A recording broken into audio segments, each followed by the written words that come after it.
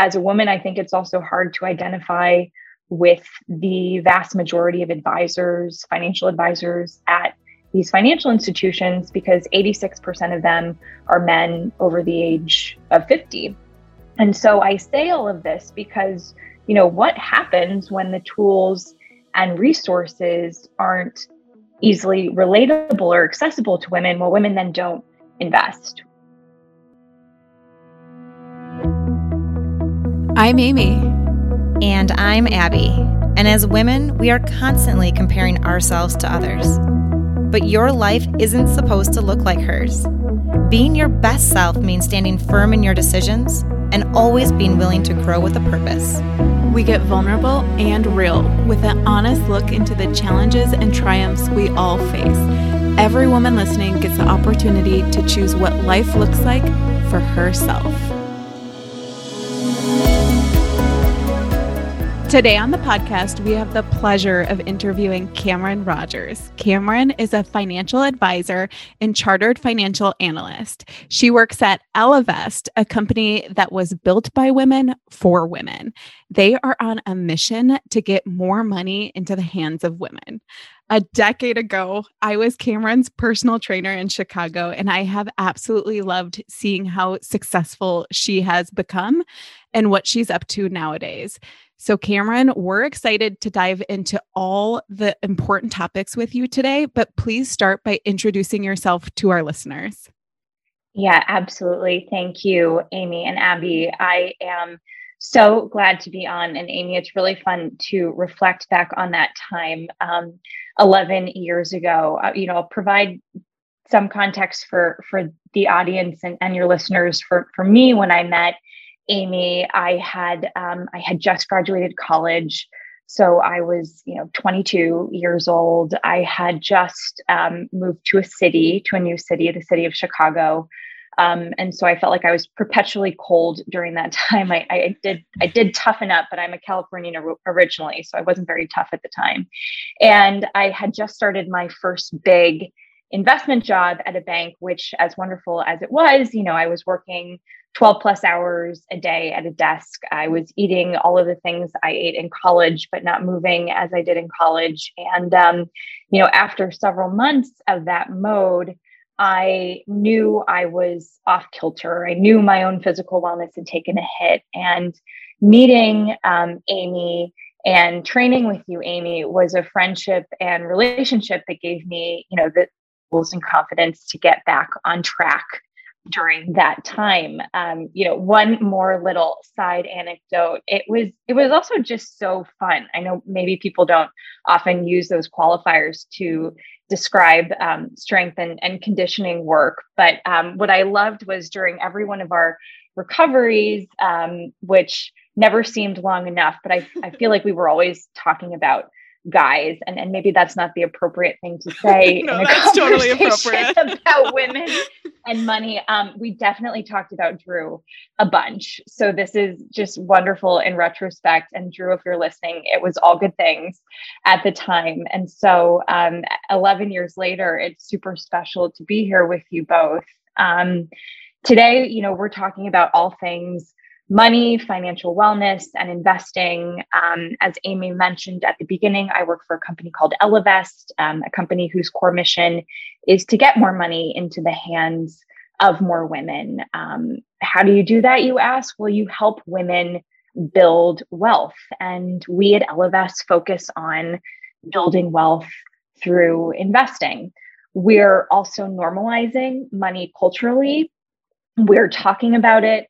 We know that wealth needs to be inclusive, and our clients are women. Our clients are men. Yes, we love men. They just have to be down with our mission, and families across the wealth spectrum.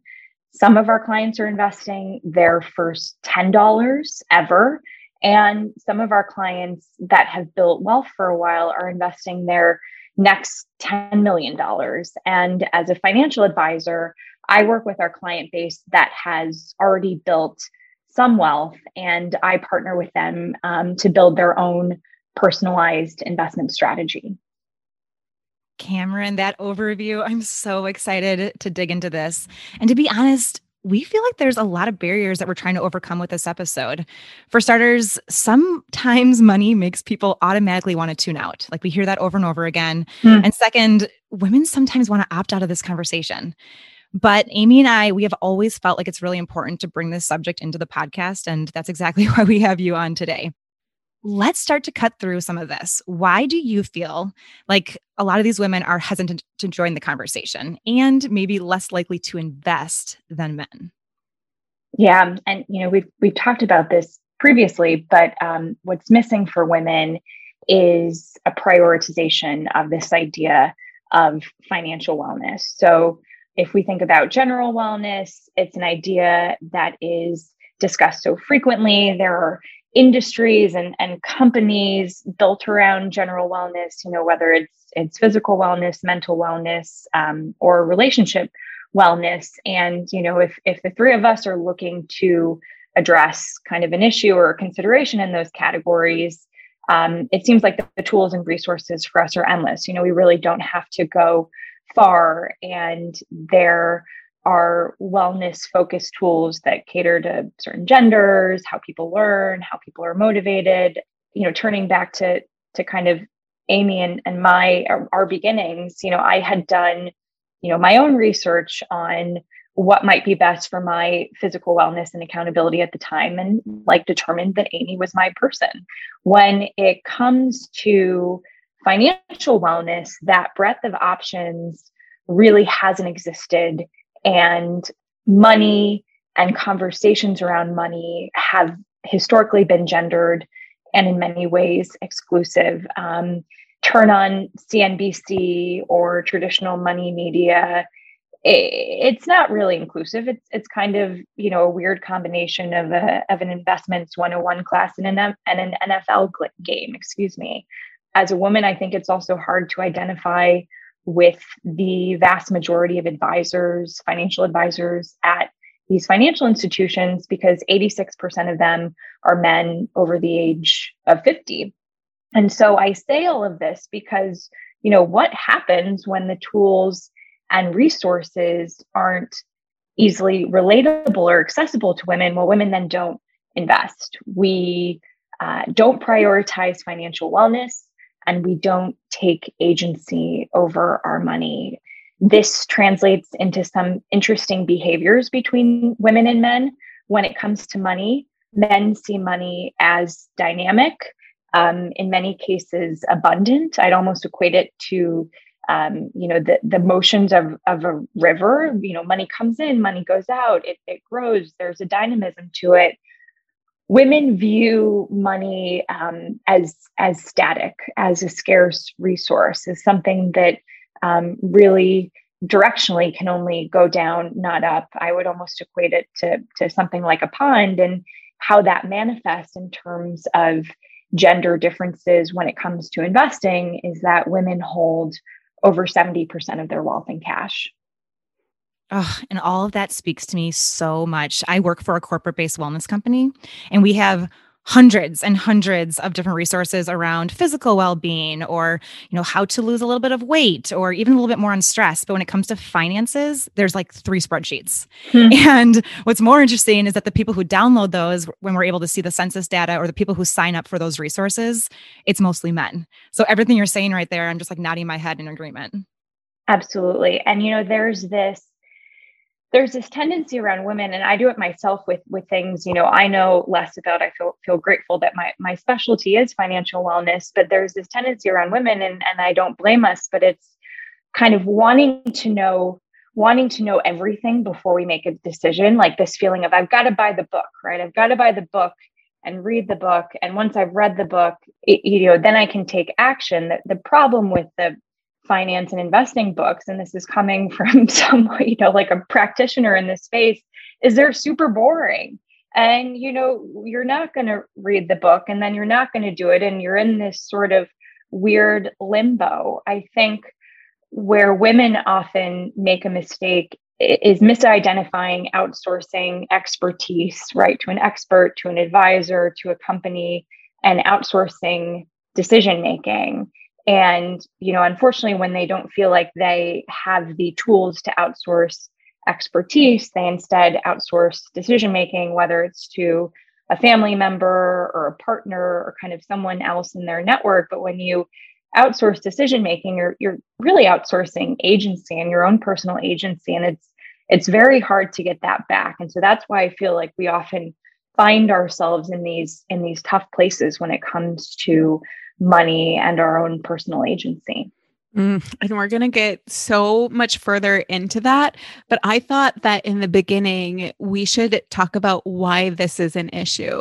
So why do we need women to start investing? And why do we need to invest in women-owned businesses? You know, when I left my former job at a bank to join Ellevest, I got a lot of feedback around that career move. And what was funny to me at the time, and to be honest, is still kind of funny, is that the most consistent feedback I got was like, Cam, you know, interesting career move for you, very niche industry.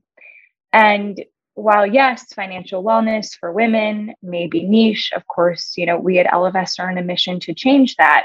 Half of the US population or half of the global population is not so niche. And, you know, look, women in the US earn over $4 trillion annually in income through our contributions to the US economy in the form of employment. Women in the US have decision-making control over $11.2 trillion. Now, you know, Abby and Amy, I don't know if that number resonates with you. It honestly doesn't resonate with me. It's not tangible to me. You know, I don't see that in my bank account, unfortunately, but that number is right around the annual output of the economy of China. So it's a big number. And women in the US will also inherit just shy of $30 trillion over the next 40 years. So if that's niche, sure, we'll call it niche, but it's, you know, it's powerfully niche. You know, you're probably wondering, well, if women have all this money, then why, Cam, should we focus so heavily on investing? And unfortunately, despite all of those statistics, women are still underinvested, and the average wealth gap or the wealth gap for the average woman in the US is 32 cents to every dollar a white man has. If you break that statistic out for Black women and brown women in the US, that wealth gap is actually 1 penny to a white man's dollar. And I'll let that sink in. And this wealth gap, unfortunately, exacerbates a lot of other life nuances that women have to think about, including the fact that, you know, we women on average earn 22% less than our male counterparts. This means we retire with 2/3 of the savings that men do. You know, in addition to this, women live, as you both know, on average about 6 to 8 years longer than men, which, you know, to me means that we just need more money through our lifetimes. So this importance in investing, you know, is very much also focused on the fact that not investing is somewhat of a retirement crisis for women. Well, and it sounds like a losing strategy. Like when you say all those numbers and you're talking about the trillions of dollars that we have to spend, yet we're not spending it right. And back to that scarcity mindset, like no wonder finances are a challenge for so many of us as women. Okay, so Cameron, becoming debt-free became really popular, and I'll be the first to admit that we were on that train. But can you speak on your take on how to balance paying down debt while also investing? And do you recommend that most people do strike a balance? You know, I struggle with this question a lot, and I struggle with the connotations around debt, as you both probably feel it. It's very binary, right? Like you are either in debt or you are debt free. It's sort of two very, very different ends of a spectrum. And what I'll say is that, you know, for certain individuals, there may be a prudent amount of debt and type of debt to take on, but it's an individual by individual decision. When I talk with my, you know, my clients and community around the type of debt to hold and amount of debt to hold, I like to requalify with clients what debt or borrowed money actually is. And so when you borrow, you're essentially borrowing from your future earnings, right? Or said another way, you're pulling future earnings into current day.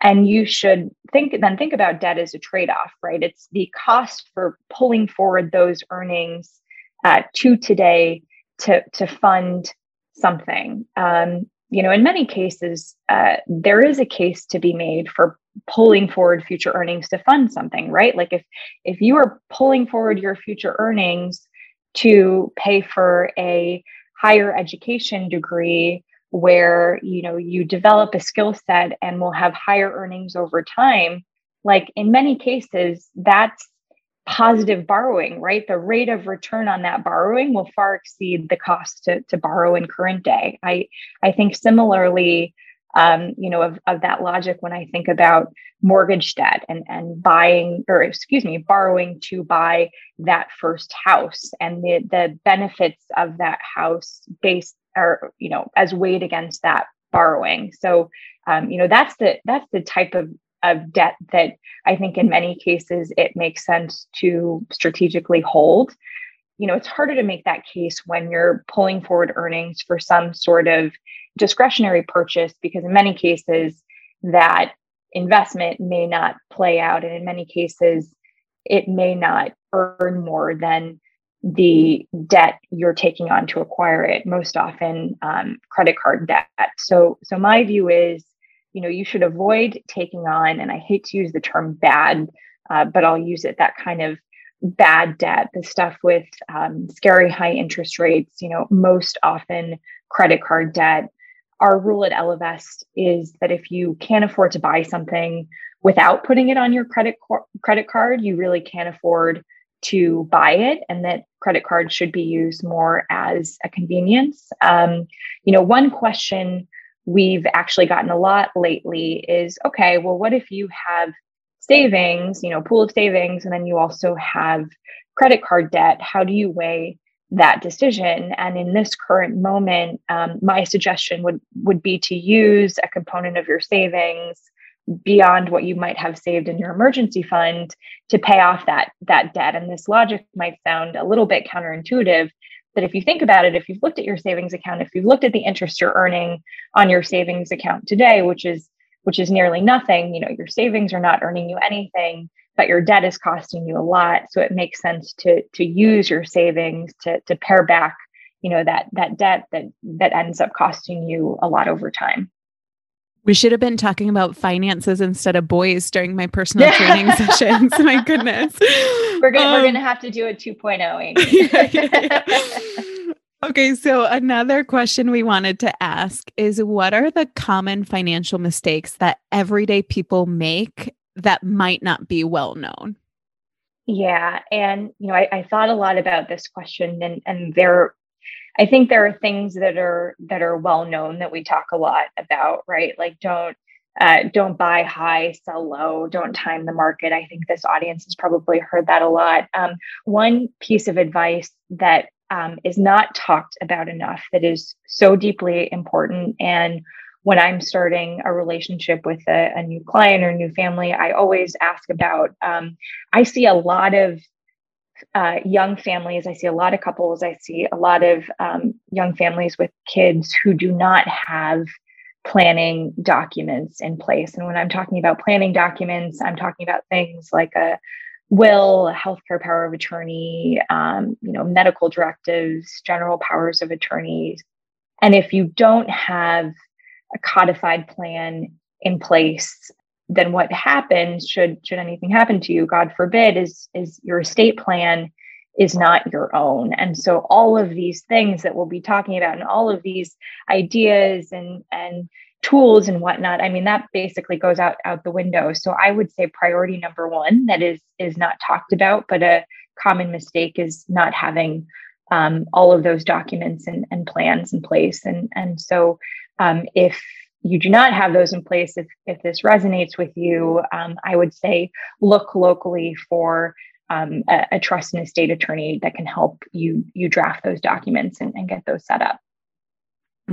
Thank you for mentioning that. I know a lot of people don't have those in place, and we just think that we're still young and that things happen, as we all know. Okay, so I wanted to get really micro for our audience. Our goal here is to always make these podcast episodes very tangible. So if someone has never invested on their own previously, what is the very first steps that they can take? Yeah, absolutely. I love tangible. I'm like, give me the list of things to do. I need the bullet points. So before anyone starts investing, there are a couple of things that I would say are need to do's, and we've sort of covered them, but I'll reiterate them. One is to pay off high interest debt. So I know we just talked about that.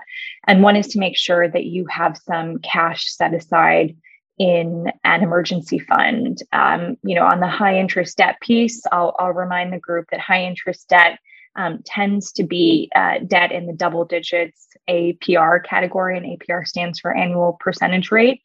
A lot of that tends to be credit card debt. So I would focus on high interest debt and credit card debt before anything else. After paying off that high interest debt, I do encourage everyone to set up an emergency fund.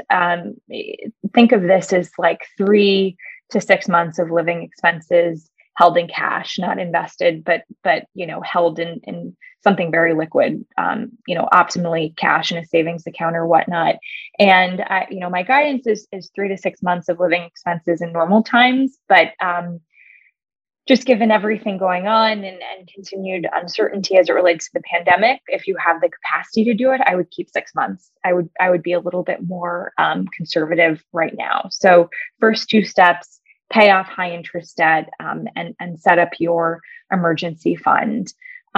Next step, and this will sound a little fluid and loosey-goosey, maybe it's the Californian in me, but it is important to reflect on what you're investing for and almost like bifurcate your various investments by what you're trying to solve for. It may be, a short-term goal, it may be a long-term goal. And the reason why it's important to do that, and hopefully this contextualizes that point of reflection, is the goal that you're looking to solve for should guide your mix of investments in equities, so also known as stocks, and fixed income, also known as bonds. And we'll focus on kind of those 2 categories of investments right now. And, I'll give you a couple of examples. Like, let's say you have a near-term goal. And when I say near-term, within the next 1 year, 2 years, like the down payment on a home purchase. So let's say you're planning to buy a house in a year and you will need, your existing savings for the down payment. How I think about that is the tenor or timeline of that goal and your savings is a year, right? Because you will need to, hand over the money in a year. In that case, your mix of investments in equities and fixed income should be more heavily weighted to fixed income. Why do you ask? Well, when you invest in the fixed income of a company or government, think of this as basically extending them a loan. Like, you are actually doing the lending, they borrow from you, they pay you interest. And at the end of the loan, at the end of that term of that fixed income investment, they pay you back. So there's not a lot of, there's not much volatility in the principal of that investment, but you are earning interest, which is why, for near-term goals, we tend to shift portfolios so they're, more heavily weighted in fixed income. On, the flip side, let's say you're a young person like all of us and have retirement savings that you won't be touching or accessing for, 20, 30, 40 years. That tenor of, that particular retirement money for you is decades, right? Plural, decades. In that case, in terms of your investments, I would say your portfolio should be weighted a little bit more towards public equities, also known as stocks. And a stock at its core is partial ownership in a company. And when you own partial ownership in a company, or you have partial ownership in a company, you participate in the economics of that company, right? Whether it's the earnings, the cash flow and the long-term value of that company to society. Well, companies have good quarters and good years and bad quarters and bad years. And so when you're invested in a stock, sometimes you experience that, that volatility of the up years and down years. But if it's a good stock investment, the general trajectory is hopefully positive growth.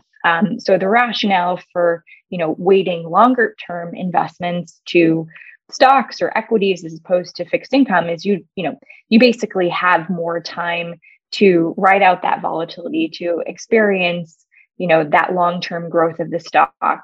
And, I would think about stocks and investments in stocks as kind of like a 5 to 10 year hold period at the very least. So that's kind of the process for determining an appropriate mix. And once you determine that mix, it's very much up to personal preference into actually how you begin investing.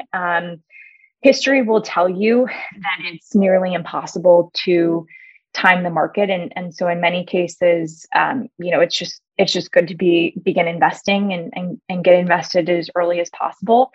The last year, I will tell you, 2020 was tough behaviorally. Like I had a ton of client relationships that began in February and March. And in that case, we worked through a strategy called dollar cost averaging into the market. So we basically identified the amount that we wanted to invest over time. We came up with a plan for when we would invest that money almost systematically, kind of how we invest our 401k money, our retirement money, and saying, okay, on the first of the month or on the 1st and the 15th of the month for the next 3 months, we're going to put, we're going to invest this much of your investments into the market. And, some days we may be kind of buying into these investments at a discount. Some days it may be at a premium, but we're totally removing the behavioral element of, and fear that you may be buying at the top of the market or selling at the bottom of the market. And I actually think that's a really good strategy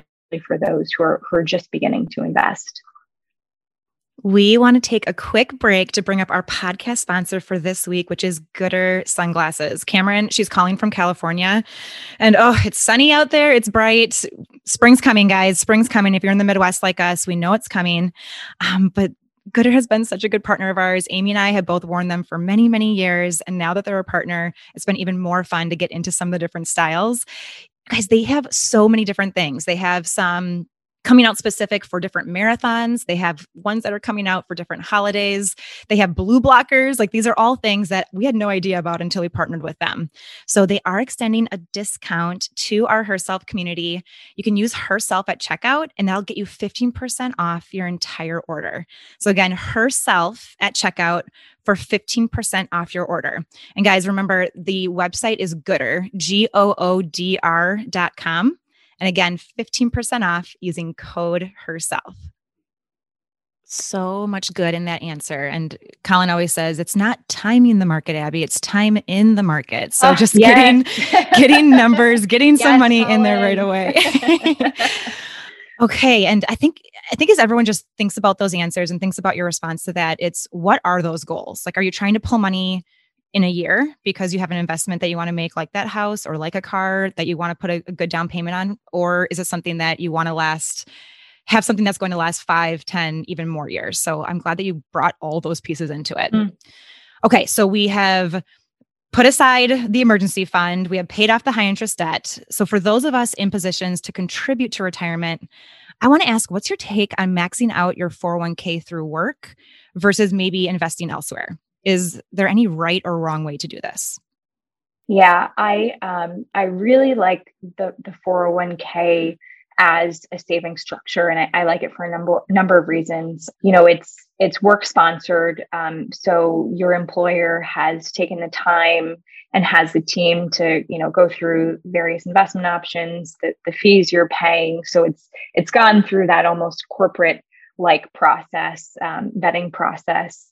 I like how individuals can set up their contributions to their 401k. For most people, it tends to be automated, right? Like you contribute monthly or bi-monthly. It comes out of your paycheck. You never see that money. There's not that behavioral component. You're not really timing anything. Going back to this idea of dollar cost averaging into the market. 401ks are a tax efficient saving structure. So your earnings grow tax-free over time, which is huge and important. You can contribute a lot to a 401k. So if you're under 50, you can contribute up to $19,000, $500 annually. And in some cases, companies will match up to a certain point of your contributions. There's there's no free lunch, but that's, to me, one of the closest things to free money. So for retirement savings, I would absolutely start here.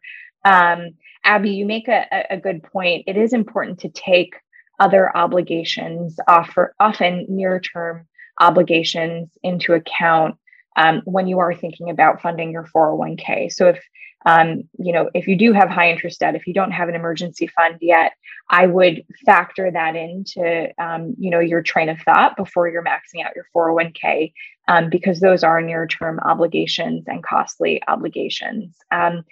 Just as a general rule of thumb, this is in some ways extending beyond your question, but it tends to be a good tool and reminder. Is there's a personal finance rule out there, and you both have probably heard about it, but it's called the 50-30-20 rule, and it's a good guide for helping individuals to think about how their after-tax income should be divvied up between their needs, their wants, and their savings. So in the 50-30-20 rule, 50% of your after-tax dollars should be going to needs. So think bills, groceries, transportation, housing, minimum debt payments, etc. In the 50-30-20 rule, 30% of your after-tax dollars should go to your wants. So for me, like maybe that's, some bottles of wine or Netflix or whatnot. And this is important, especially today. But probably the area today too, that 30% where we, have the most ability to kind of trim or scale back if we need to, because it's a strange time, obviously. And the last 20% in the 50-30-20 rule goes to future use. So think retirement savings, taxable savings, savings for a big purchase or expenditure. To go back to your original question, the 401k structure is amazing. If you have the capacity to max it out, I say max it out. But remember that there may be these near-term things nagging at you. And then at that point, it may make sense to say, okay, in this given year, how much can I, contribute to my 401k versus some of these higher cost things, say, for example, high interest debt or whatnot. What I'm getting out of that answer is prioritization and allocation. If you aren't going to max out your 401k because you have high interest to pay off, make sure that money is going to that interest then and not landing in that 30% spending of what you want. I think people have trouble, kind of making sure that their money gets where it's supposed to be. Absolutely. You're spot on. As a follow-up, what are your thoughts on self-managing your portfolio versus having a professional do it? I know that for Drew and I, as well as Colin and Abby, we do a little bit of each, and we would love to hear your thoughts on that. Yeah, absolutely. My thoughts are, and I'm a professional advisor, so you could say I'm biased, but I think I'm pretty even-keeled on this.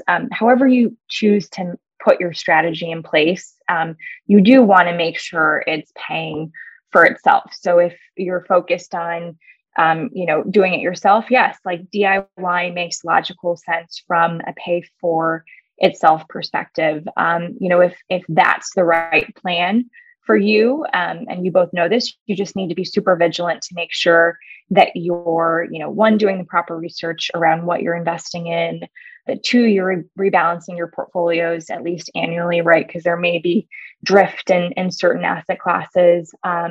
You want to make sure you're also rebalancing your portfolios when life changes come up, right? Because you're your investment allocation is not static. Your investments today will not be the appropriate investments for you 10, 20, 30 years from now, because what you're funding with your investments will evolve and change over time. And that's life. And you also want to make sure you're being as tax efficient as you can be. As an advisor, my view is when I'm starting a relationship with a prospective client, I do so much work and hustle so much for that individual or family before they're actually a client that I'm almost like, I dare you to not hire me when it comes to the time of establishing a relationship. And that may be a little bit bold, but it's worked as a way to engage with new clients so far. I also actually openly give all prospective clients a list of questions to ask both me and other money managers to make sure that they have the right service model when it comes to their money. It's a set of questions that I think are most helpful. I'm happy to share it with this group after Amy and Abby, I can send them to you, but I'll go through them right now. I always encourage clients to ask about whether the money manager they're talking to is a fiduciary. And basically what a fiduciary is they are legally obligated to put their clients' interests ahead of their own and ahead of their business. I tell clients to ask about fees. So ask about kind of what the advisor's fee model is and if there are economies of scale for clients. I tell them to ask who the custodian is. So basically they're asking, where do my investments live? Where are my assets custodied? I tell them to ask about investment support. So you always want to ask who's managing my money? How often are you rebalancing portfolios? How are you investing tax efficiently? I encourage them to ask about the existing service model. So saying, hey, what's your service model? How often should I be reviewing my portfolio with you? I would ask about financial planning. So I would say, do you have financial planning within your offering? Is this part of the service model or is it an additional service?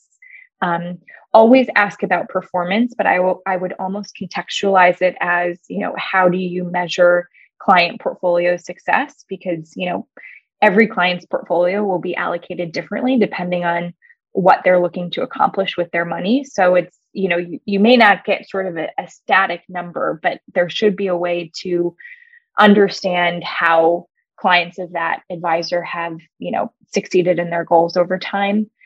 I always tell clients to ask about the diversity of the company and their commitment to diversity, which is huge. As we talked about earlier, when I mentioned that 86% of financial advisors are men over the age of 50. And then something that's coming up more and more, and I think you'll see as you're doing more investing, is this idea of making an impact with your money. So I would, I'd tell clients to ask prospective advisor, how do you help clients invest sustainably? How do you measure the impact of invested dollars if that's a focus for the client? And, what sort of impact reporting do you have? It's also interesting too, because both of our husbands are just so interested in the stock market and research and arguably they have the time. It's almost like a hobby of theirs. Mm-hmm. Whereas I could see other families with small children, they might not have that same interest or time. Mm-hmm. So that's a very interesting conversation. I totally agree. And to the extent that, it can become a household conversation and more of a family conversation, we encourage it.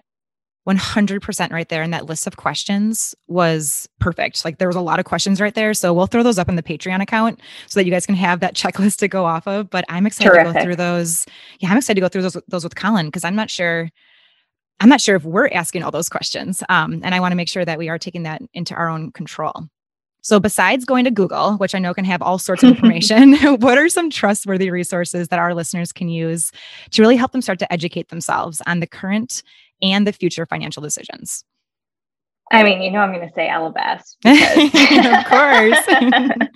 I know. I truly, we're building this platform. And I mean, the core of what we're doing is managing our clients' money, but surrounding that is this content platform and ways to engage with our clients around money that is so powerful. So I would, take a look at our website, take a look at our Instagram.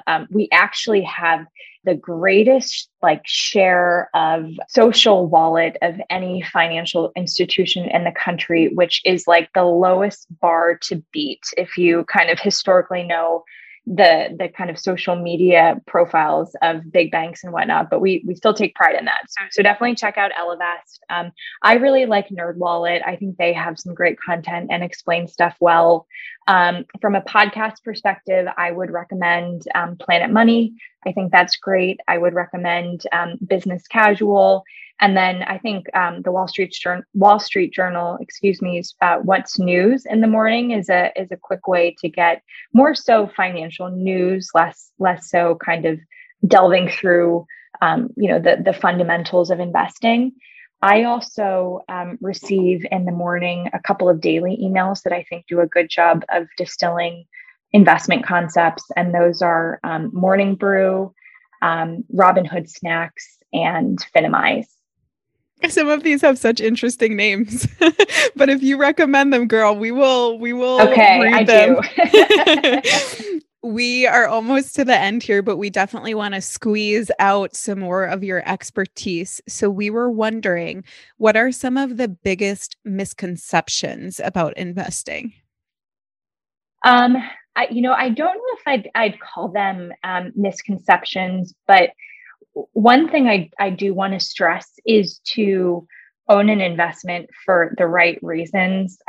Back in pre-pandemic COVID times when we, got together in person, I would get frustrated by what I would pretty much call dinner party ideas. Or cocktail party ideas. So going to some dinner party or cocktail party and, everyone's talking about Bitcoin or cannabis or esports or, insert. I mean, I guess today that would be GameStop. And seeing people's response to those conversations and how they incorporate those types of investments into their broader planning strategy. Look, I don't want to knock the merits of these ideas because they can be the right opportunities for certain people at certain levels of wealth. But I do want to stress that you should own an investment for the right reason. And in my book, the foundational reasons are capital preservation. So what that means is you're trying not to lose money, or you're preserving your capital. You want to own an investment potentially for capital appreciation. So you're trying to grow your wealth. In some investments, you're looking for income. And so that basically means cash returned to you. And you may be seeking out broader diversification, right? Like diversification of your total portfolio strategy. At Ellevest, I'm fully aware that future dinner party conversations are not going to be about, long-term diversified money management. I've come to terms with that over time. I know I'm not going to, be the kind of key person or key speaker in dinner party conversations. I know it's not a sexy topic and it won't light up a room. But my whole thought process is, with these tools, if I can get you to where you need to be with the right diversified set of investments, that's compelling. And in my book, that's dinner party worthy conversation. Well, it can just be such a roller coaster, emotionally investing in those types of things. And then just with your bank account, it can look like a roller coaster. So it can be really nerve-wracking. You brought up GameStop. I know that AMC is another one. What is your view on all the recent activity? I know they've been spiking. What are your thoughts there? Yeah. There were some good, some good and less good things happening into the lead up to the GameStop, et cetera, madness. I would say from a good perspective, there are far more people across the US participating in investing than I think, ever before. Pre-pandemic, only, half of the households in the US owned equities.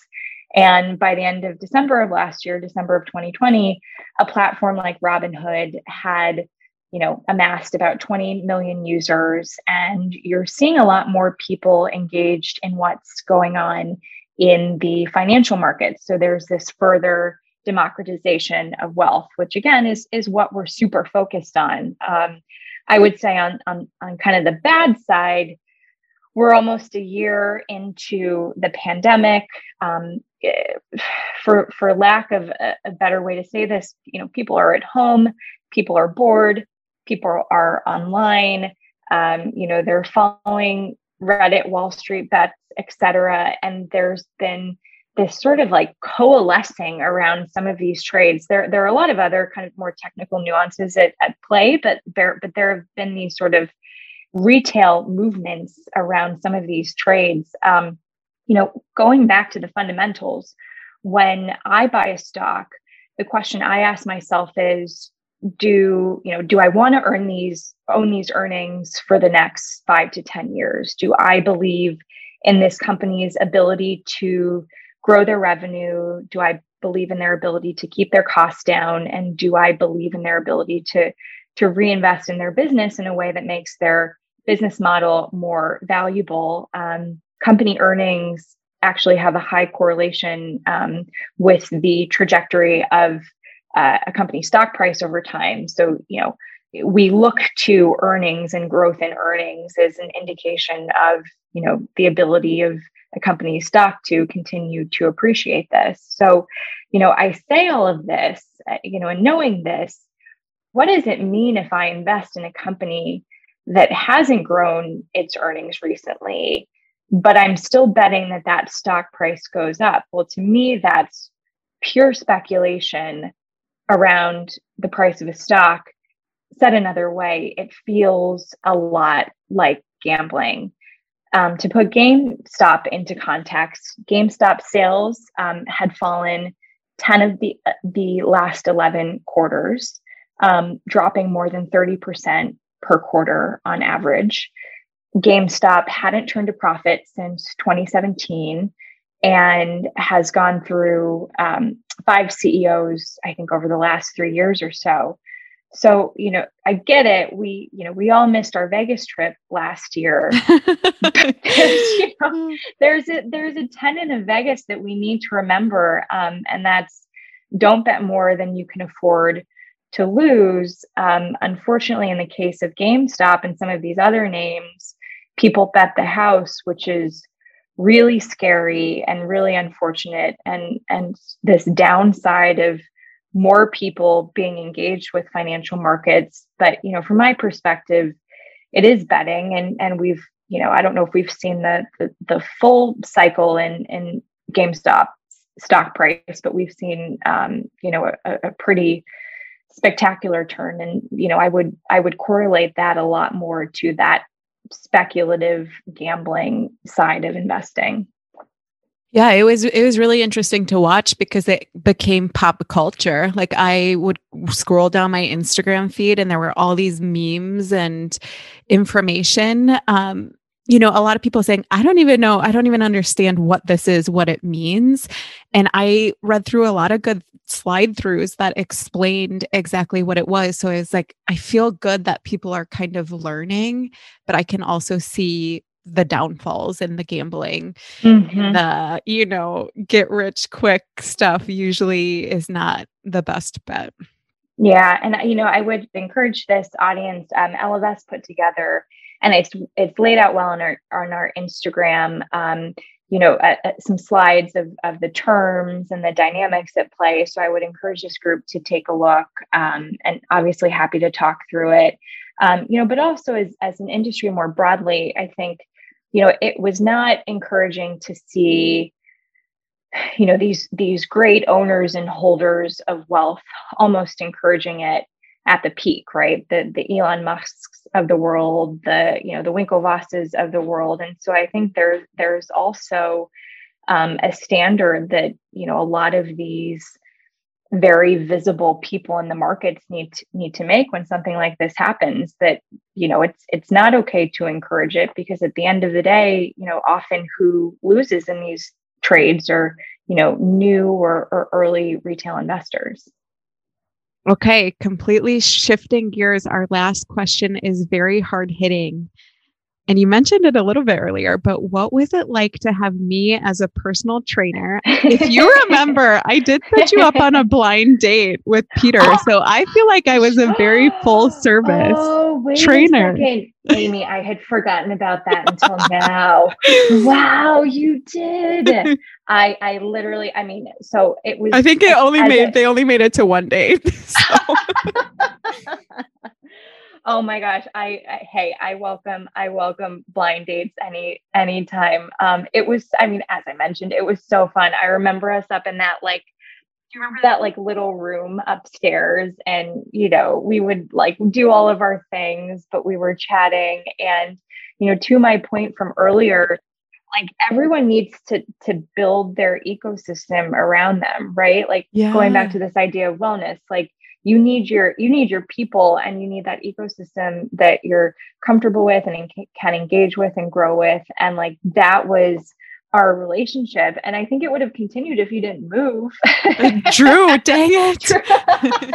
Drew, you know, shaking my fist in the air. But it was so wonderful. And I think, you know, to that point, you need your people. And I was at the time so grateful to have you. And I'm now reflecting on that setup too. And just love that. I had forgotten about that until now.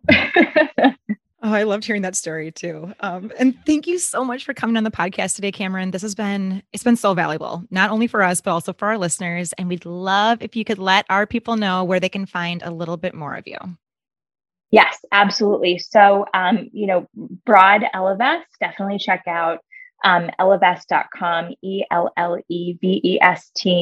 We are also on Instagram. I think we have a great Instagram, LinkedIn as well. And you know, if you're kind of doing all the clicking and all the following, I would follow our founder and CEO, Sally Krawcheck, who, you know, is just a powerhouse and tremendous, and, you know, took her own personal money and wealth aha moment after years and years of being the most senior woman on Wall Street to decide to, you know, create and build Ellevest. So I would follow all of those things.